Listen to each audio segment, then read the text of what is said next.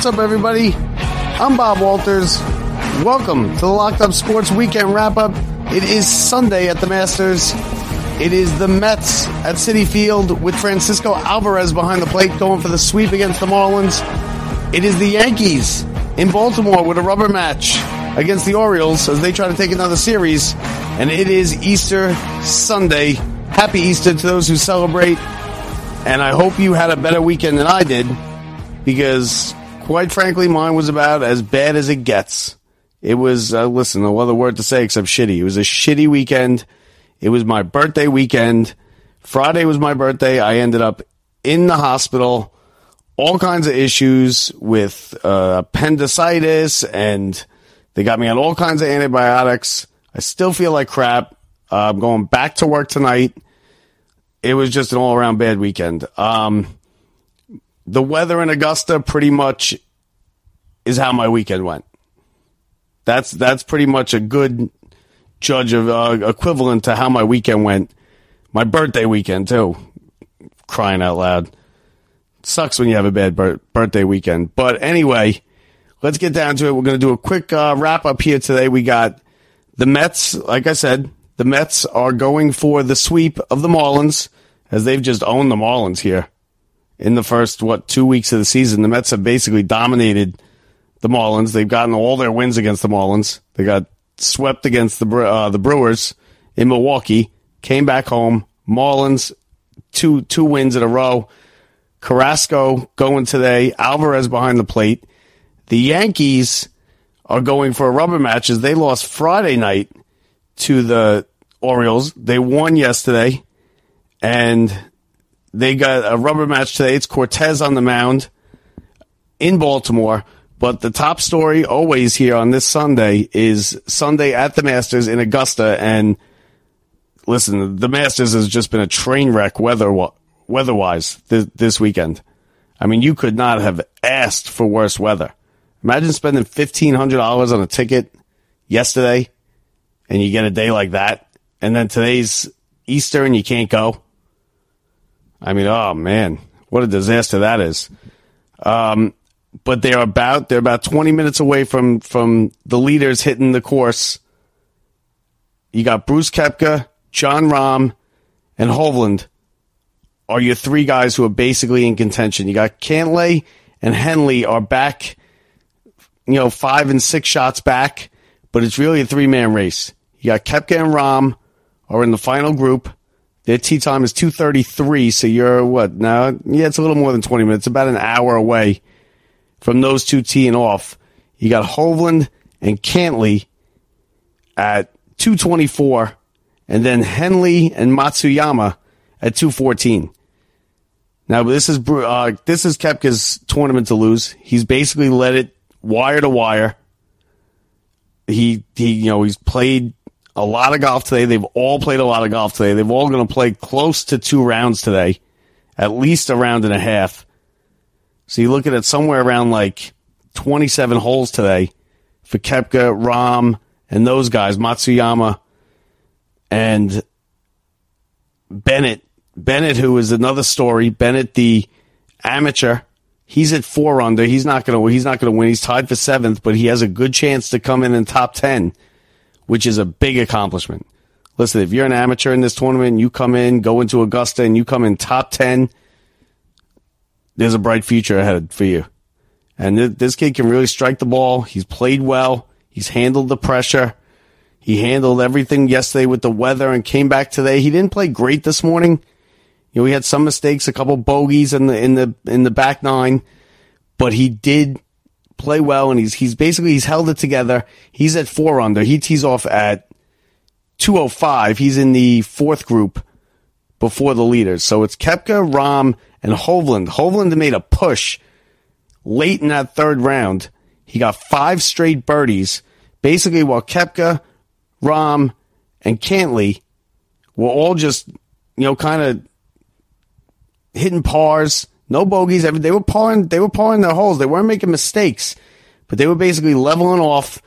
And Hovland made a push there late in the 3rd round. He's now 3 shots back, and I think Hovland can win this thing. I do. Now, usually the winner of this tournament almost, I don't know the numbers offhand, but it's something like 90% of the time, the winner of the Masters comes out of that final group. Rahm hit a putt on the 18th hole. It was nothing crazy. It was about a 4-foot putt, 4-foot putt to secure his spot in that final group. And it's him and Koepka. But I say watch out for Hovland. Hovland teeing off 224. He's teeing off with Cantlay, who's at 6 under, who's 5 shots off the lead. 5 shots off the lead. 5 shots is a lot to make up. I mean, now, you don't know what's going to happen. You never know what's going to happen in the final round here at the Masters, especially when they played a ton of golf, especially when they've crammed in basically the 3rd and 4th round all in one day. You know, later tonight around 5, 6 o'clock, these guys are going to be getting tired. They played a lot of golf today with basically just a 2-hour break in between. So we'll see how Koepka handles it. Koepka going for his first green jacket, the pressure's going to be on. It's his tournament to lose. He's been the leader all week. We'll see if he can, handle the pressure that comes with being the leader on Sunday at Augusta. The weather has finally cooperated a little bit today. It was even cold this morning out there. It was 40-something degrees or 48 degrees, I think I saw, with windy and overcast this morning. The weather's just been a nightmare. I mean, yesterday it was biblical. There were puddles on the course, and there's not a better course in America as far as drainage goes than Augusta National. And there was, they were waddling through puddles on the greens when they called it. I'm surprised they even let them play as long as they did, to be honest with you. They let it go, I'd say, probably 20 minutes, half hour longer than they should have. But they eventually did call it, and when they suspended play, they called it for the day. I mean, there was no room, there was no window for them to get any more golf in. It was the smart thing to do. If you're looking for what Tiger did, Tiger made the cut. Last player to make the cut, he was the cut line. Last place coming into the 3rd round, played a couple holes today and then withdrew. I mean, listen, Tiger's old. It's a tough course to walk. He didn't want to, his heart wasn't in it. He's probably tired dealing with this weather all week. There's always a lot of press availability that Tiger's got to give and interviews and this and that. So Tiger withdrew early this morning. I think he played 4 holes this morning and then he went out. So there's that. That will be interesting. We'll keep an eye on that.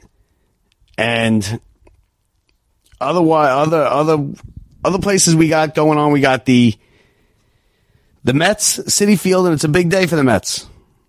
Francisco Alvarez makes his first start of the year. Listen, he's the catcher for this team. He is the future behind the plate for this team.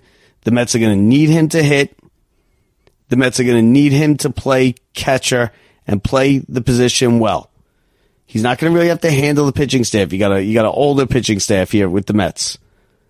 Okay, he's just got to basically not screw things up behind the plate. I know Buck is all about, we need him to be the catcher. He's got to focus on defense. That's most important. I want to see him hit. Now, I also want to see the Mets do something against somebody besides the Marlins. I'm sick of the Marlins at this point. I mean, it's nice because the Mets just beat them. They beat up on the Marlins. The Marlins are not a very good team. The Marlins basically, the Mets have done to the Marlins what the Brewers did to the Mets, except for the fact the only reason it doesn't look so bad like 9-0, 10-0, what the Brewers did to the Mets, is because the Marlins hit a couple late home runs. They got a 3-run homer yesterday in the 8th inning to make that thing respectable. Otherwise, that's a 9-0 game or an 8-0 game. And they did that a couple times down in Florida. The Mets own the Marlins. It just is what it is. The Mets have they got themselves above 500. They're 5-4. It's also a pretty big start for Carrasco today. I mean, he came out and, he basically, laid an egg in Milwaukee in his first start.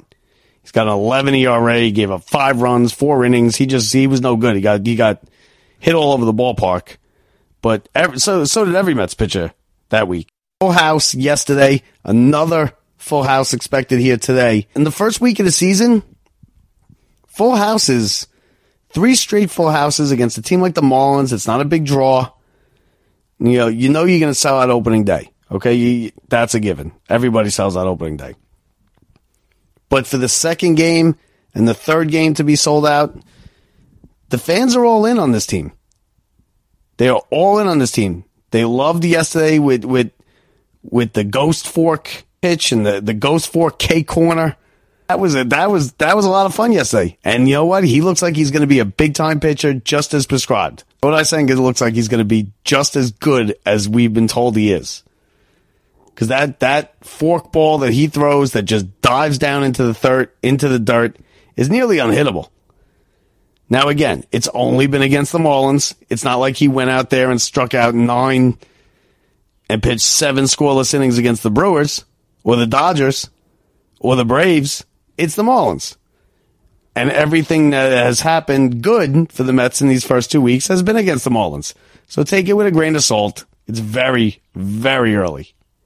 Very early. There are some good things, though, to look at with the Mets. Okay? Pete Alonso, red hot. Pete Alonso is red hot, and he comes off a spring where he did not really hit well. He didn't hit in the World Baseball Classic. He did not hit very well in spring training. He's come into this season, and he's hit the ground running. He's hitting everything a ton, and he's hitting the ball over the wall every day. Now, obviously, that's not going to continue. It might continue today because, again, it's the Marlins. But we'll see how that goes. Let's give you the lineup here for the Mets as they are about, what time is it now? 1:30. The Mets are about 10, 15 minutes away from first pitch out at Citi Field. It's a Sunday lineup for the Mets. You got Tommy Pham playing center. So Nimmo's got the day off. So Pham, center fielder leading off. Marte hitting second. Lindor, Alonso, and Kana are your 3, 4, and 5 hitters. McNeil in the 6 hole. Escobar, a home run, but coming into yesterday, he had a couple balls good yesterday. We'll see how he goes. But before yesterday, Escobar was young. He was an automatic out.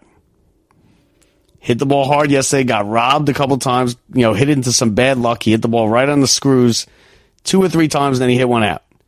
So maybe he breaks out of it. And then you got Francisco Alvarez, the catcher, hitting 8th behind the plate, and LeCastro in left field hitting 9th. Carrasco on the mound, and we'll see if the Mets can go for the sweep out at Citi Field in front of the 3rd straight full house out at Citi Field. And if this team can win and this team can compete like they should, high expectations, big expectations. It's a deep October run or bust for this team is what it is. They're gonna hear it. If they don't play well, they're gonna hear it. You saw Escobar was hearing it. Kana was hearing it a little bit from the fans yesterday. These fans are not going to be patient, especially after last year. And especially the way this thing started with Diaz going down and Verlander going down and Scherzer not pitching well in his first 2 starts. Wait till Scherzer gets out there. He's going to have a little pressure on him. The first time Scherzer takes the mound at Citi Field this year, there's going to be some pressure. It's nothing he can't handle. He's a first ballot Hall of Famer, so he's handled much more pressure, and it's not that big of a deal, but he's going to feel it. And if he goes out there and he gives up 4 or 5 runs in 3 innings, he's going to hear it, especially after what he did last year in the playoffs. Because they remember that. We remember that. I remember that. Mets fans remember that. And everybody at Citi Field will remember that for a long time. Until he makes a start in the playoffs, that is better than that. So we'll see how it goes there. Yankees cruising along. They are in Baltimore. That game is just getting underway now. Let's give you the lineup there in case you want to head over there. It's LeMahieu leading off. Judge, Rizzo, Stanton, Torres, Cabrera, Trevino, Cordero, Volpe hitting 8th. Volpe hitting 9th. And Cortez on the mound. Cortez, of course, got the win his first time out. And Baltimore's an improved team. Baltimore can't hang with the Yankees, though. It'll be interesting to see if the Yankees could get this. So you'd like to get this series win. That's what you want to do. Because even the worst teams in baseball are going to win 60 games. That's how it goes. Everybody wins 60, everybody loses 60. It's what you do with the other 40. It's what you do with the other 40 that distinguishes the good teams from the bad teams in baseball. So the Yankees lost Friday night. They came back with a win last night. Win tonight, get the series, and then, keep it pushing.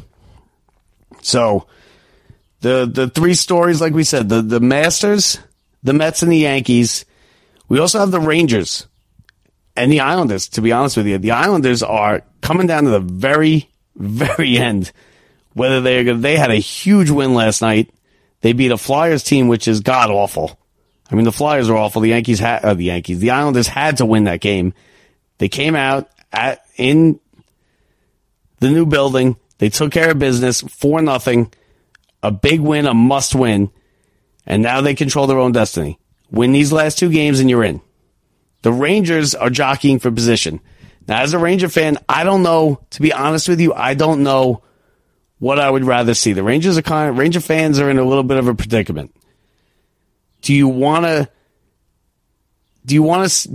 finish second in the Metropolitan and have home ice against the Devils, who are a good team who could definitely beat the Rangers in a 7-game series, whoever has home ice? Or do you want to leapfrog over both Carolina and the Devils, win the Metropolitan, and end up playing Carolina? So it's basically, do you want to play Carolina or do you want to play the Devils? Listen, I think you always want to go and you always want to win the division. Okay, and I don't want any part of the Devils. As great of a series as I think that would be, and it'll be a fantastic series if it happens. You don't want to play the Devils in that first round. They could take you out. The Devils can absolutely take out the Rangers. I think if they play each other, it'll be a 7-game series. The Devils are playing Carolina. The Rangers are 2 points back of the division, 1 point back of the Devils, and give the Rangers credit because I didn't think they could catch either of these teams. And they basically caught them both. Rangers have 2 games left, both home games. They play, hold on, I'll get it right here. I know one of them is Buffalo. I believe it's tomorrow night, Buffalo. Let me get it right here for you.